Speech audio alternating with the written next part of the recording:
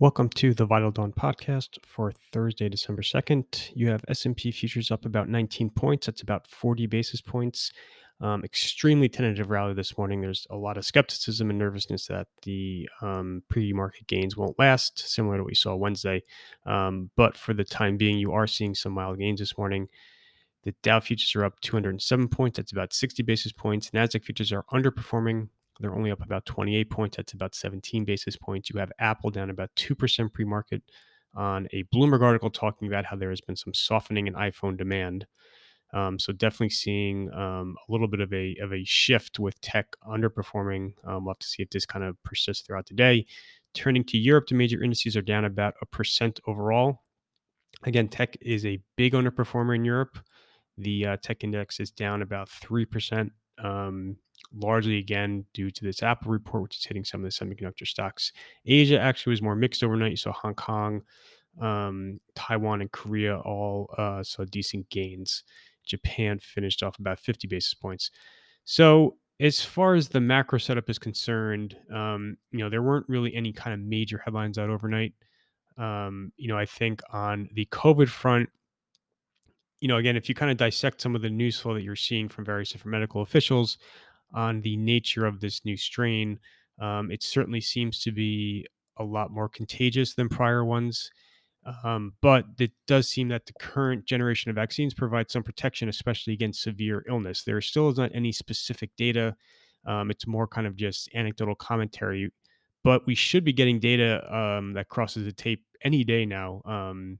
So I think if you kind of circle back to yesterday, you saw that headline about how the U.S. now has its first case of Omicron, or first detected case rather.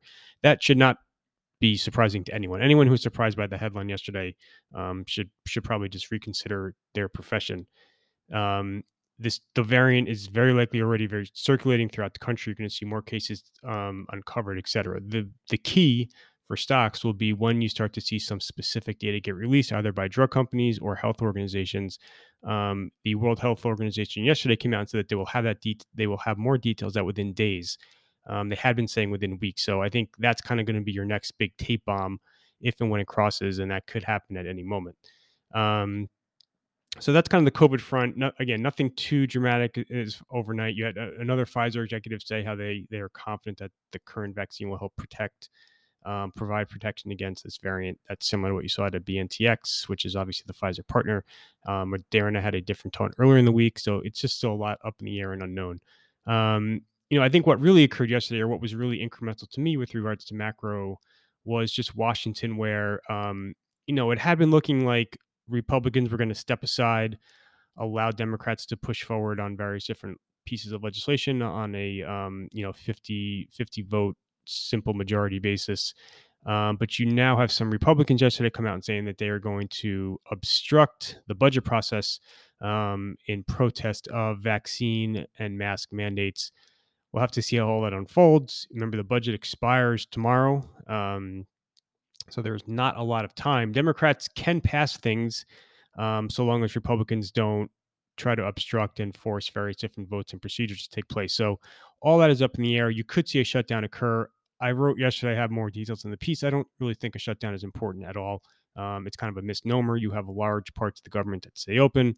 And if a shutdown does happen, it'll be relatively brief. But I do think that if you are going to have this kind of fight now, it doesn't bode well for the debt ceiling, which is obviously of crucial importance to markets. It had been looking like December 15th will be the date at which the Treasury starts to kind of exhaust all of its cash. Unclear. Some reports have suggested it may be a couple weeks later. We'll have to see where that takes place. But to me, Washington yesterday was kind of the big incremental macro negative, not the fact that you have uncovered this variant in the U.S.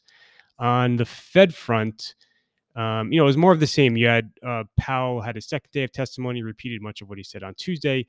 To me, the two big developments this week on the macro front is not just the new variant. It is the Fed's reaction function to that variant. The fact that the Fed is proceeding with plans to withdraw accommodation, proceeding with plans to accelerate the withdrawal of accommodation despite the emergence of this new variant. That is a new reaction function with regards to how the Fed perceives the virus, going back to when the pandemic first hit. And I think those two factors together are really what's creating a lot of anxiety for markets. It's not just the fact that there's a new variant, it's also the fact that the Fed, again, is kind of reacting differently to it. Um, so those are kind of all the major themes and trends. I think also just in addition to all the kind of the macro headwinds, whether it's COVID, Fed, Washington, the fact that we are in the final weeks of the year rather, where risk appetites are just very, very low, is certainly contributing to some of the selling pressure that you're seeing. You're just seeing most people to kind of no one wants to be here at this time of the year, and I think that's creating some of the anxiety that you are seeing. So again, that's kind of everything for today. There's a lot more in the piece. There's a lot of other news items out, so please check everything. Please check out the full Vital Dawn. With regards to the calendar today, it should be relatively quiet. You are going to have Biden making an announcement. All the details are already out in the press, but he'll be speaking later today around 1:30. He will be unveiling a variety of different actions and steps aimed at combating, um, this new strain of COVID. Some of those steps are going to include extending mask mandates on public transportation. He's going to be kind of emphasizing further the consumption of vaccines and booster shots, and then there'll be kind of heightened testing requirements for people coming into the U.S. So nothing too dramatic. You're still seeing, for the most part, countries are erecting cross-border restrictions. They're not really imposing dramatic restrictions on people moving within countries. That being said, Germany also will be making an announcement today. They will be imposing, they're calling it kind of a lockdown of the unvaccinated. So people who are not vaccinated will be facing restrictions as far as movement within that country. So that will be out today as well. Weekly claims at 8:30. You have OPEC Plus will be making an announcement. A variety of media reports suggest that there will be some action, or at least whether it's a specific policy change or more of a rhetorical intervention in oil markets. It's likely you're going to see them kind of back away a little bit from this current schedule of them increasing production by 400,000 barrels per day per month. So that'll be out today as well. And then you have a couple of earnings reports: Dollar General before the open, Kroger before the open, and after the close, you have a bunch of kind of smaller tech names. So DocuSign, Guidewire, Marvell, and then you also have Ulta Beauty tonight too. So that is everything for Thursday, December 2nd. Thank you for listening.